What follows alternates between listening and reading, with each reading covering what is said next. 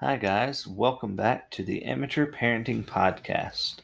We're glad that you could be here with us today. This episode is going to be a book club episode. We haven't done one of those in a little while. So, we're going to be going into Parenting by Paul David Tripp, where he discusses 14 gospel principles that can radically change your family. But before we do that, Amy, what's your item moment for this week? Over the past few days, we've been playing around with Ina. We've had her in our bed, just either in the mornings or before we go to bed. And she's been really scooting, and she's been inchworming. And yesterday, would you consider yesterday like the first full crawl? I would say today. Okay. I mean, she's just been moving a lot today. Yeah. Ina has finally learned to crawl. Yeah. She's 6 months and a week, a little over a week. So she's moving. Yeah. Which throws us into a whole new phase of parenting. Yeah. She's been pretty easy to handle when she doesn't move. Yeah. Even like getting her dressed, this doesn't have much to do with crawling, but getting her dressed and diaper changes. She's just moving so much now, and it's so hard to get her dressed, and she hates it because even from the very beginning, she didn't like to be manipulated. She doesn't like you to move her limbs or anything like that. So now she's moving, and you have to move her limbs to get her in her clothes, and it's just frustrating to deal with. But we are thankful that she's growing up, and we're just blessed. It's crazy that we've had her for already 6 months. 6 months, yeah. And 6 more months, she'll be a year old. We're not thinking about that. You're not. I am. So, yeah. Do you share that moment with me for the week? It was kind of an epic thing for us. Yeah, I guess so. I already used my listening to the birds moment for last week. So, yeah, the crawling has been big. And we're wrapping up the Chronicles of Narnia. We're on the last book now, and I think we have I read about a chapter a night, and I think it's maybe 12 more chapters. So mostly he reads them to me, but yeah, I like to think that Ina's lulled to sleep by them. Tonight, we have a turkey hen that has been wounded, and Amy's been tending to her. So tonight I gave Ina her bath while Amy tended to our hen. And I got her changed and dressed for bed, and she was screaming because I sat her in her little shower chair to dry her off, and she rolled out of it and bonked her head on the wall. And anyway, I was going to just start reading to her then because I was in a hurry and I was frustrated. But I was like, you know what? Ina doesn't even care if I read, but Amy does. So I really need to wait until Amy's in here to start reading. I figured you would get mad at me if I read without you. I would. But yeah, I guess that's our shared moment. For Beautiful Beginnings, this week has been super busy. We got 6 new mothers on board this week, so that's a lot. I mean, that's like 2 months worth of our normal quota. Yeah. So 6 new mothers in 1 week. That's pretty phenomenal. And we're so thankful that the word is getting spread and that people are reaching out to us for the first time. We're having referrals from friends. We got connected with the health department in Guilford County and in Forsyth County. For those of you that are not from North Carolina, that is Greensboro and Winston-Salem. And for those of you that just still don't know where that is, that's okay. You don't have to. It's close by. Those are the 2 nearest metropolises. Metropoli? So yeah, between the two people that I talked to, so they're both department heads, they're about 500 clients between the 2 of them. And then they're getting us in touch with other clients, other department heads, and it just looks like the doors are flying wide open, and we're going to start seeing a real influx of new mothers coming to us. So we're kind of hanging on a thread, I guess. I'm still working full time, and we don't really have a lot of money coming in for Beautiful Beginnings, and this is a blessing in that it is. It's moving. It's continuing to move forward, and we've prayed really again that the word would get out there about what we do, so that we can do what we do, that we can serve these mothers and families in this way, and really being connecting. It's opened up not only just families and mothers that we can serve, but it's also opened up more resources that we have connections with. Yeah. Because we need them in order to share what we're doing, and we need them to share what they're doing. Yeah. But of course, with that, it's a big, scary thing, and we just have to keep trusting God to continue to get us through it. Yeah. And provide what we need to be able to continue to do this. Yeah, and there's a little catch-22 among nonprofits and ministries. It's that you have to have programs to get funding. Nobody wants to fund something that isn't working. So you have to be doing something in order for people to fund you. But you need funds in order to do something.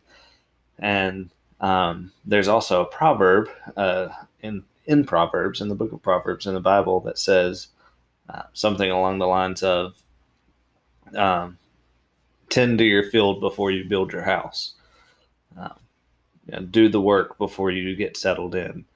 And so we're doing the work. We're really pushing forward. We're opening the doors. We're wanting more clients to come in because we trust that if we're tending the field, if we're doing the work, that God will provide the house, that He'll provide, hopefully, literally a house for us to operate out of, and that He will provide everything else that we need. Because, I mean, these baskets are not cheap, and we're running out of what we already have, the stock that we already have. So we're looking at making our own out of like kindergarten mats, and that's the box with the sleeper mat that you're talking about. Yeah, it's a co-sleeper box, so you can actually have that in bed with you as a new parent. So if like a mother is breastfeeding, she doesn't have to get out of bed to go get her baby. She can just roll over, get the baby out of the box, and breastfeed, and then put the baby back in the box when she's done. So it's a safe alternative to co-sleeping, which is just having your baby in bed with you. And that's not safe because you can roll over on your baby, or if you have pillows or blankets, they can suffocate. But so this is a safe alternative, and it's needed because a lot of people don't have a safe sleeping situation for their babies. So this is a very simple solution for it. But the company that we were using to get these went out of business, and now we're kind of... And they're the only one in the country. Yeah, they're kind of, as far as I know, the only one in the world that made these. So now we're going to make our own with kindergarten mats, like the nap mats, and like the cloth, almost mesh storage boxes that you can get at like Target or places like that. So we're going to try that alternative, hopefully, maybe. And that's not cheap. None of the stuff that's in these boxes is cheap. If you've ever had a baby, which I'm assuming you do if you're listening to a parenting podcast, you know that baby things aren't cheap. So we're really praying for funding to come in to support the growth that we're seeing, possibly to get a new house, and who knows, hopefully, maybe... This is not a house to live in. We want a house to operate out of. And why... at first we were thinking, well, maybe we'll get like a rental space or something. But really, I don't know. I guess it's kind of... It's been more of your burden than mine. And I'm just going along with what you are burdened with. I feel that a house would encompass everything we're looking for as far as a space to operate out of. Right now, we're just in a dingy little building, and it's just a space for storage. but we If want that. something that that we can have storage room with all the totes of the clothing and the items, and then a workspace to be able to package the boxes, but then also a warm and welcoming main room, like a living room, that we can meet with people and clients, have kids there, hopefully host the Bible studies and classes and whatnot. I think we've mentioned that in previous episodes. And also, a house would provide utilities like, a sink and washer and dryer, because we do wash the clothes to make sure that they're clean when we give them out. So as far as a good space to work out of and an opening welcome place to have people, that's why we want a house. Yeah, this isn't for us. We need a house too. Yeah, but that's something completely different. That's on us.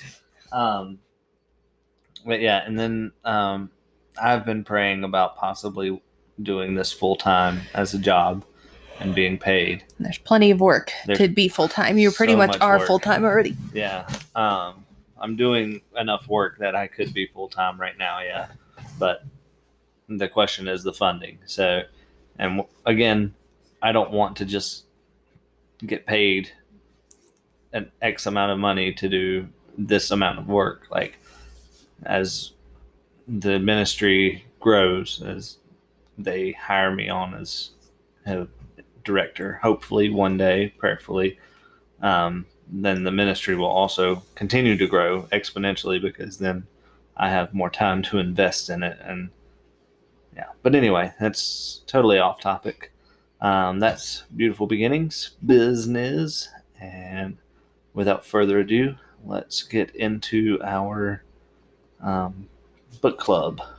Just a small recap. If you're just joining us, this is chapter 1. Yeah, we did the introduction last time. Yeah, which was sometime in June. So if you haven't listened to that one, I recommend that you go back, stop what you're doing, don't listen to any more until I tell you what to do. Go back, listen to the other one, and then come back to this one, because, I mean, you're not going to be totally off or anything, but it just lays a little bit of foundation for what we're going to be talking about and what this book is. So I said without further ado, and then we had further ado. Further ado. Okay.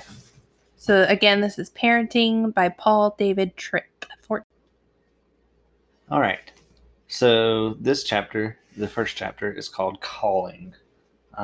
And the subtitle is, or the topic, what's it called? Let me see it. The first title page. I can't find it. Calling.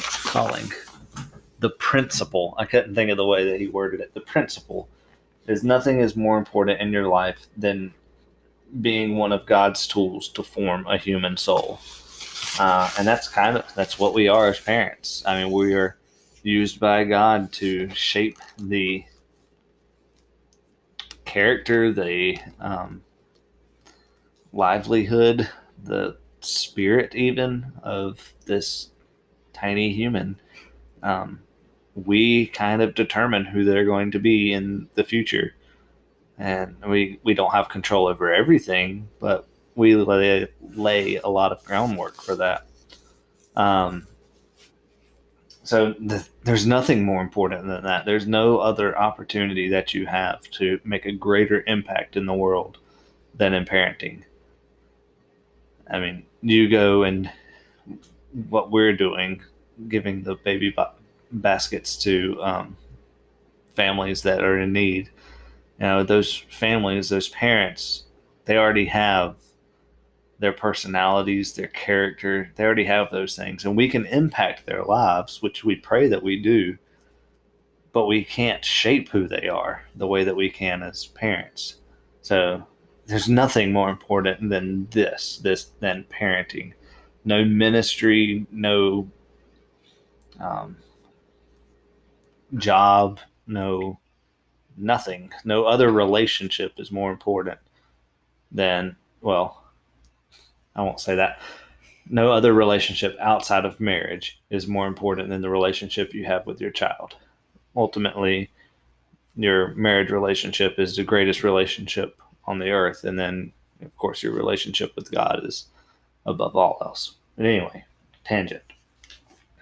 Um, so Amy, I'm going to ask you, what is your worst parenting experience so far, as far as um, just the experience itself, and then also your attitude about that?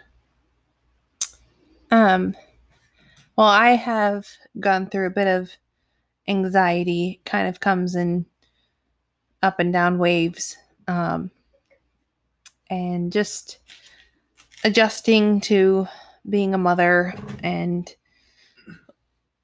just the time that we're in and being a part of social things and whatnot. But one thing in particular is we live far away from everything, and we have to go at least a half hour to an hour away for appointments, for grocery shopping, for anything we need to get out and do. And Ina does not care for being in the car that long, and I don't blame her. But when we go out to do those things, the car rides can be very, very, very stressful, especially when she's just tired, she's hungry, and we're on the freeway, and I can't just pull over and feed her, or we're only 20 minutes from home, but already going out, socializing, even just being in public, it's draining, it's exhausting, and depending on how I feel or what my attitude was before the trip, by the end of it, if Ina is not happy in the car ride, I break down. And recently we had a trip and I just lost it. That was awful. Yeah, that was a new experience for Luke and me, and it was embarrassing. And it's just hard. And there's a lot of things I need to learn to work out. I mean, it's anxiety, it's a struggle, it's a lifelong struggle. There are habits. I know there's habits. I know there's my own. I know what my own limits are and what things affect me and make things worse. But this was just something that happened, and yeah, I don't know. That was the worst. That particular time was the worst. I would agree. Yeah, that was probably the worst that we've both, not only like the experience itself, which was dreadful itself, but also like you were just, I don't want to say the word crazy, but that's the word that keeps coming to my head. You were just crazy with anxiety. Like I mean, when I pulled over, you had to just get out and walk. And I don't blame you. That's what I do when I'm feeling anxious. And then I was very frustrated because I just wanted to get home, and Ina was screaming, and I thought we could just power through it. But Amy was like not hyperventilating. In a good place. Yeah. So my attitude was wrong. Do you think you handled it as good as you could have? No, absolutely not. So that's a pretty bad experience. And mine is kind of along the same lines, is just when I don't know what she wants. And I experience this with you too. Like, I don't know how to fix it. I don't know what to do to make her feel better or to give her what she needs. And I just get so frustrated, and like, I don't know what to do. And I don't take it out on her necessarily, but I definitely don't have the best attitude about it. And I don't know, I end up being more childish than she is, and wondering like, why are you even crying? Like, nothing is wrong. I don't know. That's my worst parent characteristic, I guess, is my frustration with her and with you too. But that's something that I need to work on, that I need to have grace for, which we'll get to in a minute. So how does that fit into our calling as parents? Like, how would that car trip have been different if we had seen that opportunity or that experience, that circumstance as our calling as parents? Like, we are called to this. We are called to these moments to what? I don't know. What do we do? Well, it's a little more challenging now because we can't just explain to her, like, I'm not feeling well right now, Mm-hmm. and mommy had a bad attitude, or, I should not have lashed out as I did, or I should have handled myself better. We can't just explain and reason with her. Yeah. To even just tell her, people get upset and they get hurt and they get anxious and whatnot. But I don't know, doing that for myself, because she still hears and senses the environment, Yeah. and just being aware that she is affected by my outward attitude and everything. Mm-hmm. Do we, even now when she's just 6 months old, do you think that we should be not necessarily asking her forgiveness, but explaining to her that we fail, and as humans we fail, and that God's grace covers us? Yeah. If anything, just to instill the habit of doing that for ourselves, so that she grows up always understanding that, or always hearing that, like the repetition for her. Yeah. I mean, we try that with a lot of other things, so I guess we need to start with the grace too. Mm-hmm. Giving ourselves grace and showing her that God has given us grace. So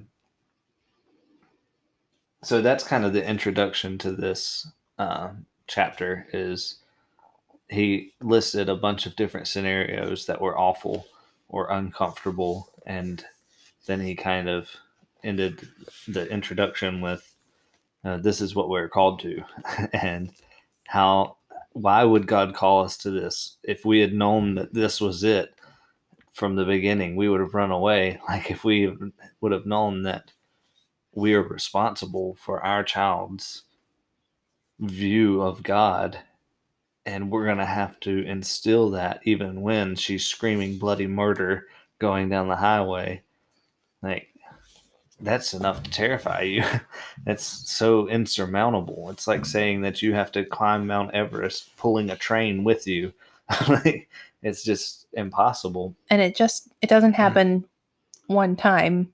No. Like, and it doesn't only this happen is in going the good to times. be a continuation. Like, this is going to happen a lot. Yeah. There's going to be a lot of tantrums. There's going to be a lot of days where we're tired or we're not feeling well, and we have to still show her who God is, what He's done, and His grace for us. And that's a huge task, guys. I mean, you can't take that lightly. It's phenomenal. So the next section of the chapter is called Treasure Hunters. Basically, he says everything we do is in pursuit of some sort of treasure.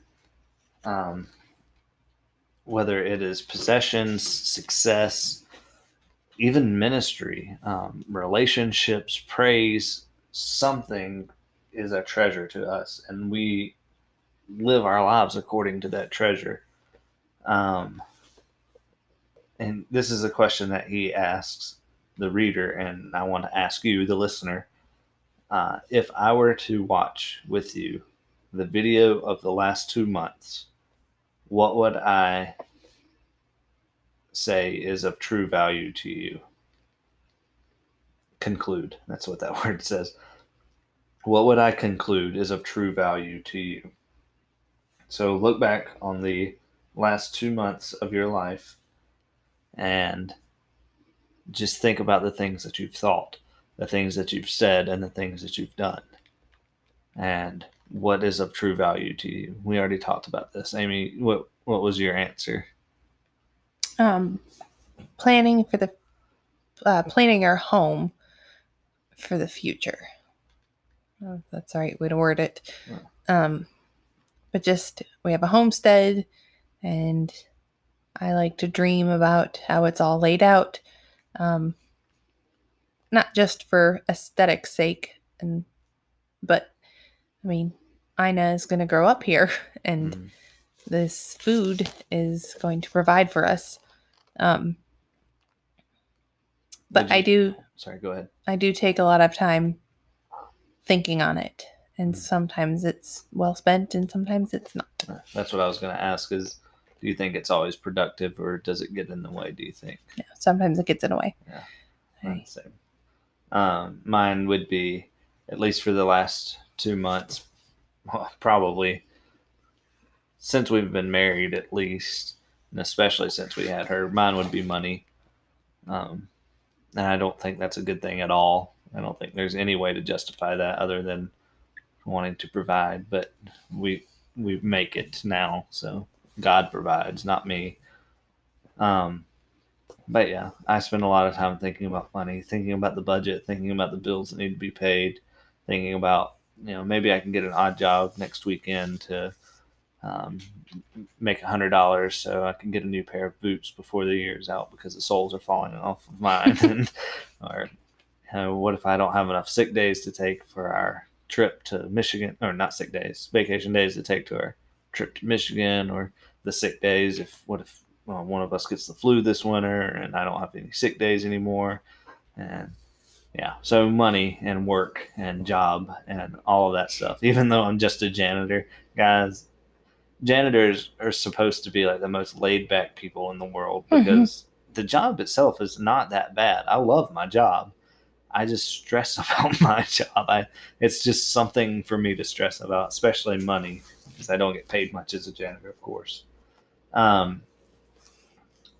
He recommends that we read Matthew 6, verses 19 through 34. I'm not going to read the whole thing for time's sake, but I do want to read 3 verses. It says, "Do not lay up for yourselves treasures on earth where moth and rust destroy and where thieves break in and steal.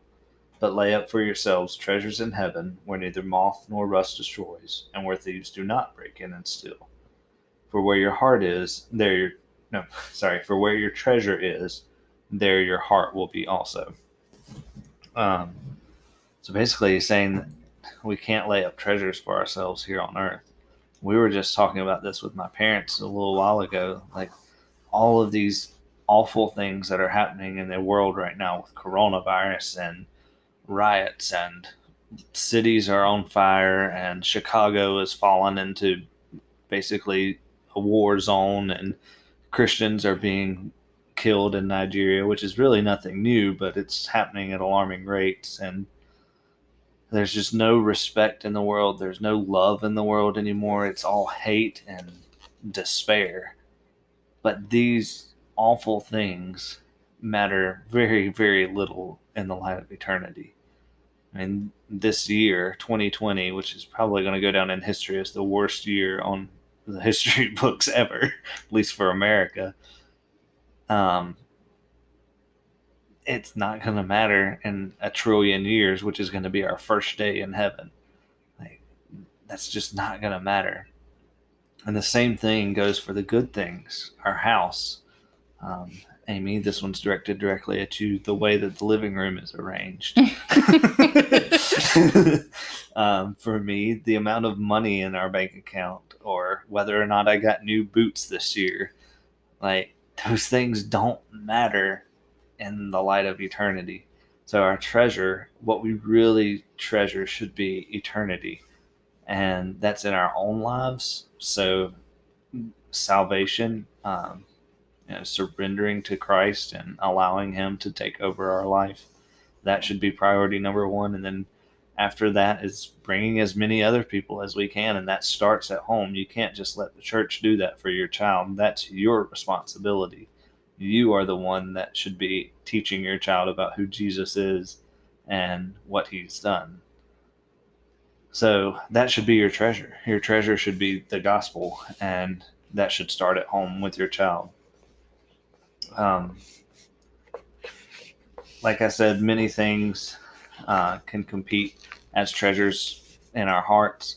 There's possessions, that can be money, which I'm guilty of, the house and decorations, which Amy is guilty of, the yard, the car, the you name it, anything that you can touch tangibly or gain materially, that can be a treasure that you place over parenting. Um, I can work too much trying to earn money to provide for my family, and I'm never here for my family. We've already had this discussion about, would you rather me be present or would you rather us not struggle as much? And you made the decision that you would rather me be present, and that's where we're at right now. So we struggle, but I'm here. And I still stress about money. And, the living room may not be Instagram perfect, but we're together, and Ina is going to grow up in a loving family that knows God, and she's going to know God. And that's more important. Success. This isn't one that I really struggle with. I don't think you do either. Like being career minded, and this is his unpopular opinion, and I've got to say I agree. If at all possible, someone should stay at home to take care of your child. Someone needs to do it that has a role in their life, not just a babysitter. That's my opinion. That's his opinion, and I think that's biblical. 90% sure that's biblical. Um, and it's not always possible. I don't deny that. There are single parents out there that just can't. They have to work. I get that. There are other circumstances that dictate that two parents work. I get that. But if possible, someone should be at home taking care of your child, because you can't leave your child's life up to somebody else. You can't leave their character development up to somebody else. And you certainly can't leave their relationship with Christ up to somebody else. That's got to be you. And if you're not there, you can't do it. Last is ministry, and I'm definitely guilty of that. With Beautiful Beginnings, just thinking that this is my purpose and this is my role now, but ultimately my purpose and my role is found here in my family, and that's through Christ. So, Amy, would you mind reading those quotes on page 27? Start on page 27. Thinking that their values are solidly biblical when they are consistently neglecting a significant part of what God has called them to. So basically what he's saying is people in ministry roles, whether it be pastors or like Amy and I as directors of a nonprofit, we think that because we're doing something good, all the sacrifices we make are for the good, even if that's family. And that's not true. Family is supposed to be your number one priority on this side of heaven. Next one, in page 28. If you get your identity, meaning, and purpose, reason for getting up in the morning, and inner peace from your ministry, you are asking your ministry to be your own personal Messiah. And because... Nope, that was the end of it. Yeah. Go to the next one that's marked, though. Okay. So if zeal for ministry causes me to be less than faithful to my calling as a parent in the way that I manage my time and energy, I am seeking to get something out of my ministry that I am not supposed to get. Guys, I gotta admit, I'm guilty of this. And for one thing, I try to find gratification through Beautiful Beginnings. I want to feel good, and this is a way that I can feel good. I know that I'm doing something good. That's not what the ministry is supposed to be about. That's not what any ministry is supposed to be about. I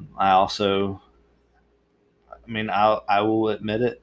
I like people to recognize me. I like the accolades. I like people to say, good job, and those things. And that's not what it's supposed to be about. So when I'm pursuing Beautiful Beginnings and I'm sacrificing time with Ina and time with Amy, if it's unnecessary sacrifices, then I'm pursuing the wrong thing. I'm not pursuing the glory of God anymore. I'm pursuing my goals, my desires, and my need for gratification. And that's not good. So, ministry, no matter how good it might seem, can also be a treasure that you value more than your family. All right, so we're going to wrap up with this last section. It's called Here is How God Values Parents. Amy, can you read from Deuteronomy 6, the two passages he read out? So this is 4-9. Hear, O Israel, the Lord our God, the Lord is one. You shall love the Lord your God with all your heart, and with all your soul, and with all your might. And these words that I command you today shall be on your heart. You shall teach them diligently to your children, and shall talk of them when you sit in your house, and when you walk by the way, and when you lie down, and when you rise. You shall bind them as a sign on your hand, and they shall be a frontlet. They shall be as frontlets between your eyes. You shall write them on your doorposts of your house and on your gates. And then it continues. When your sons ask in time to come, what is the meaning of the testimonies and the statutes and the rules that the Lord our God has commanded you? Then you shall say to your son, we were Pharaoh's slaves in Egypt, and the Lord brought us out of Egypt with a mighty hand. And the Lord showed signs and wonders, great and grievous, against Egypt and against Pharaoh and all his household before our eyes. And he brought us out from there, that he might bring us in and give us the land that he swore to give our fathers. And that was Deuteronomy 6:20-23. So there's two things that he wants that Paul David Tripp wants to point out here, and that's two responsibilities as a parent. You are responsible for your child's God consciousness and their God submission. It's not to say you are responsible for their salvation, and it's not to say that you must save them, because you don't have that power. You can't change their heart. And as much as you can shape who they are, you can't shape their heart. Only God has that power. But you can make them aware of who God is. That's the God consciousness. So we want them to know who Jesus Christ is, that he is the Son of God.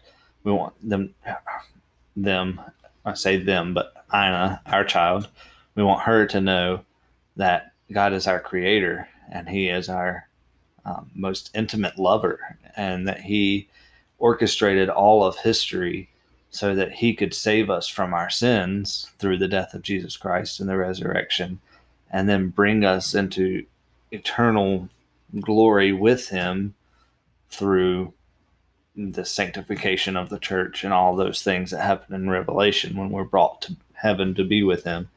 So God orchestrated all of history to be with us. And that's not that we are ultimately important. This is all for his glory, so that we worship him, so that we glorify him as our creator, as he intended for us to do. So we have to, as parents, we have to make sure that Ina understands who God is, his character, and not just the good stuff either, because just as equally as God is loving, he is also just, and he is the judge of the world. So it's hard for us as humans to reconcile the two, because we're so polar.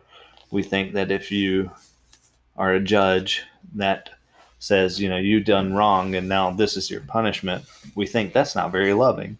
But that's not true. That's not true at all.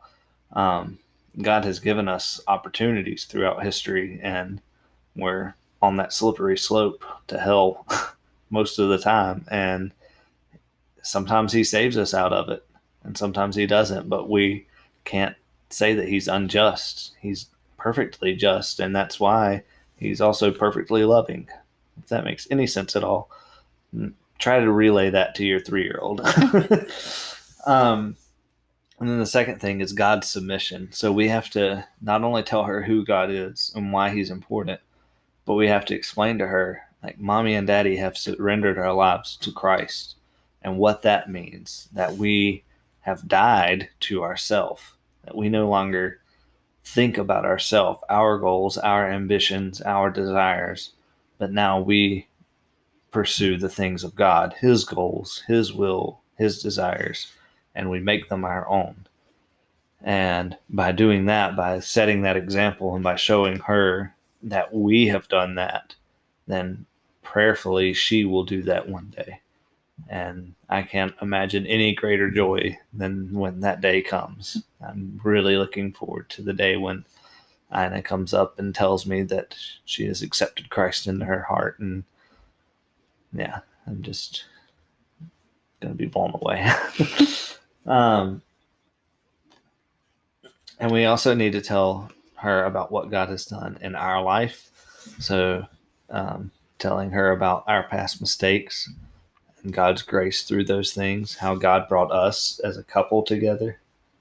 Telling her the hard times and the good times when God was present.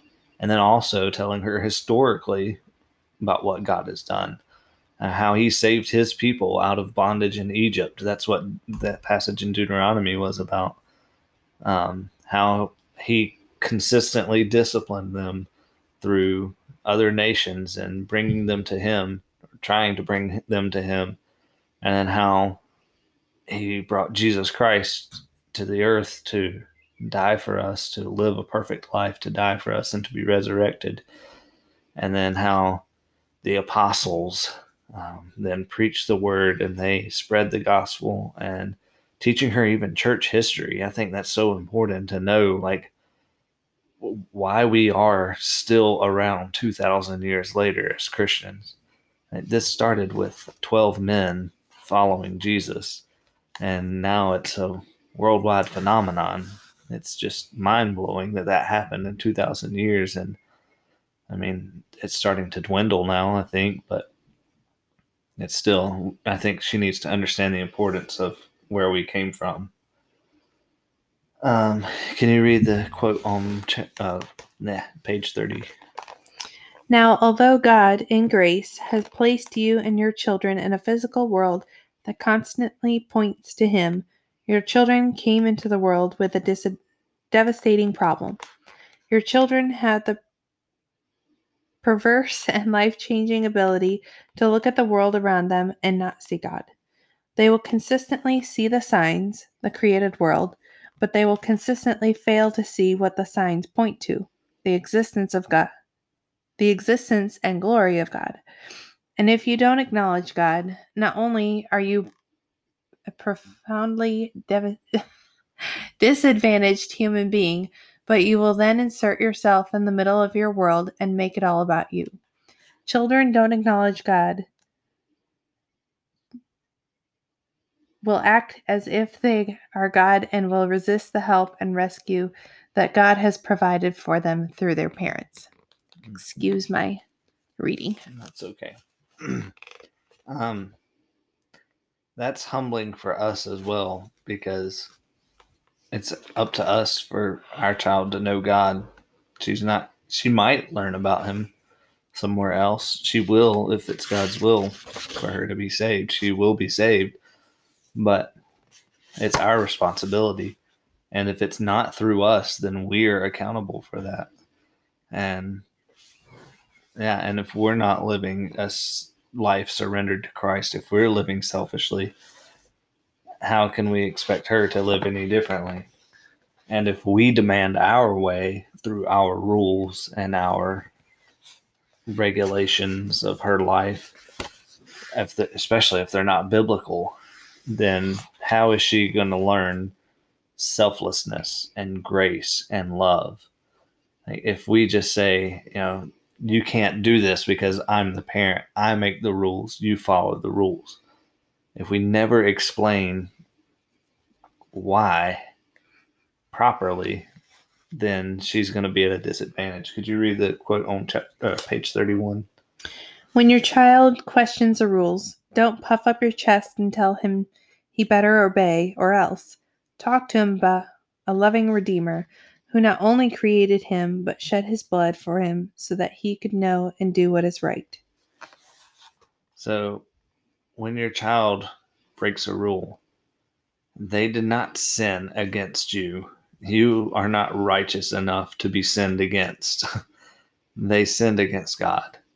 And so they don't need you to tell them how wrong they are. And they don't need you even to forgive them, really. What they need is to be pointed to the one who has the power and authority to forgive them.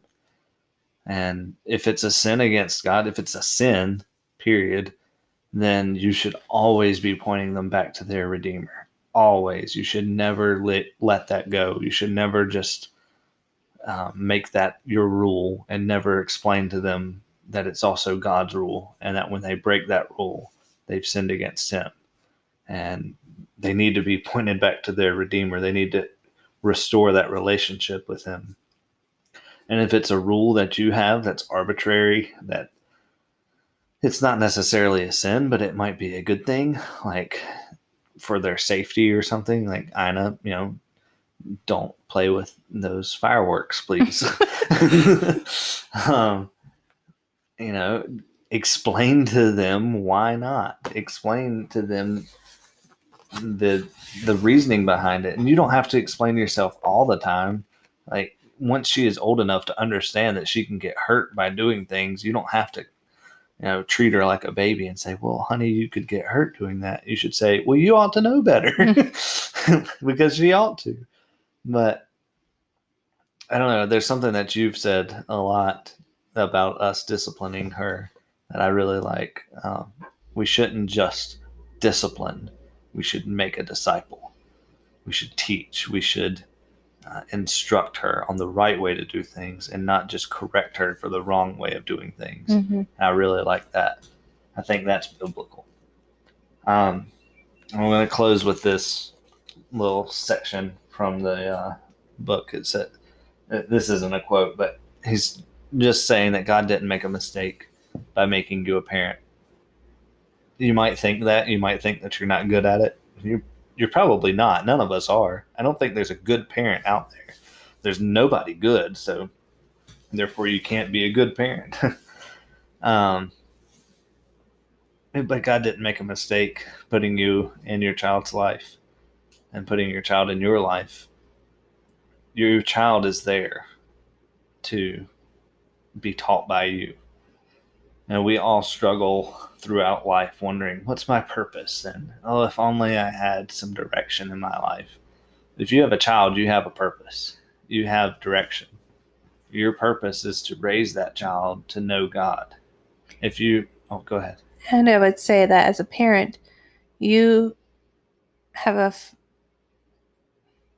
the role to create a foundation in them that should guide them in their direction. Yeah. So that they don't even really question that. Yeah. I mean, they're set up that you've raised them to understand who they are and what their purpose is through Christ, to be able to leave your home and go off on their own just with confidence because they already have that established and now they can go do their work and do whatever. Mm-hmm. I will say that I think we covered this in the introduction. If your identity is not yet grounded in Christ, then you're going to fail as a parent because you're going to try to place your identity on them. You're going to try to place your identity on your job, on something else that's either too much for them or too little for them. So your identity has to be in Christ. You have to know who you are in Christ. And then you have to pass that knowledge on to them. And you also need to know grace. You need to understand that Christ died for you, that he lived a sinless life, that he fulfilled the law, that he didn't just abolish the law. He didn't just come and say, hey, guys, do whatever you want. He came to say, guys, do you realize what the law is? It's not there for you to just follow blindly. It's there to show you that you can't be good enough. And then after that, he died for us. He showed us through his death that we can have a relationship with God, that we can have a right standing with him, not through our works, but through the work that he accomplished on the cross. And then through his resurrection, he gave us hope for eternity and salvation. And if you haven't accepted that, then you're failing as a parent. I can't say it any other way. I'm sorry. But if you are not in Christ, you're going to fail as a parent, because your only purpose, your number one purpose as a parent, is to bring up your child to know Christ. And they won't know him if you, well, you can't show them him if you don't know him. So I want to encourage you that if you don't know who Christ is, if you don't have him in your life, that personal relationship with him, if you've not surrendered yourself to him, if you've not died to yourself to be born again in him, then do that now. Because if not, you're not the only one who's going to pay for it. Your spouse will pay for it. Your child will pay for it. The people around you will pay for it. And I'm not saying that they're going to go to hell because of you, but they're not going to have the life that they should have because of you. You're not going to be fulfilling your purpose, and therefore they're not going to fulfill their purpose. And that's your fault. And there's no way to explain it any differently. What? It's not your fault? It is. It is. Okay. You just, your eyes got really wide and looked at me. I was like, I'm sorry. Did I say something wrong? It's the hard truth. It is. And yeah, I'm sorry if that hurts your feelings, but I'm glad that if it does hurt your feelings, then hopefully you'll be hurt enough to turn to Christ. Yeah, so I guess we're going to wrap up now. I think this is probably one of our longer episodes. I've had to re-record like 3 times. If you like what we're doing, leave us a review on iTunes, I guess. I think that's the most popular place to leave reviews. I am not an Apple guy, so I really don't know. Apple Podcasts is what it's called now, too. Leave us a review, a 5-star review, please. And even if you can't do that, or if you don't want to do that, because Lord knows I listen to enough podcasts, and I've probably only left like 1 a review because I can't figure out Apple Podcasts. Just recommend us to a friend. You have parent friends, I'm sure. Everybody knows somebody that's a parent. And just recommend us to them and let them listen in. You can follow us on Instagram and on Facebook at Amateur Parenting Podcast, or you can go to bebeginningsministry.org and click on the Amateur Parenting tab, and there you will eventually find show notes. I was supposed to get them up this past week, but we've been really busy with new clients coming in and also some financial things with Beautiful Beginnings. So, yeah, getting reports together for our quarterly meeting, all that stuff. Yeah, hopefully there will be show notes up some point in the future sometime. So be on the lookout for that. If you'd like to give to Beautiful Beginnings, you can do that also at bebeginningsministry.org. You can click on the donate tab and you can become a pledge donor to support us monthly, or you can make a one-time donation, or you can partner with us in prayer. Fill out the form, let us know how you're praying for us, and we would be eternally grateful to you for that. Is that everything? Did I do all the things? I think so. All right. That wraps it up. That just about does it. Toodles.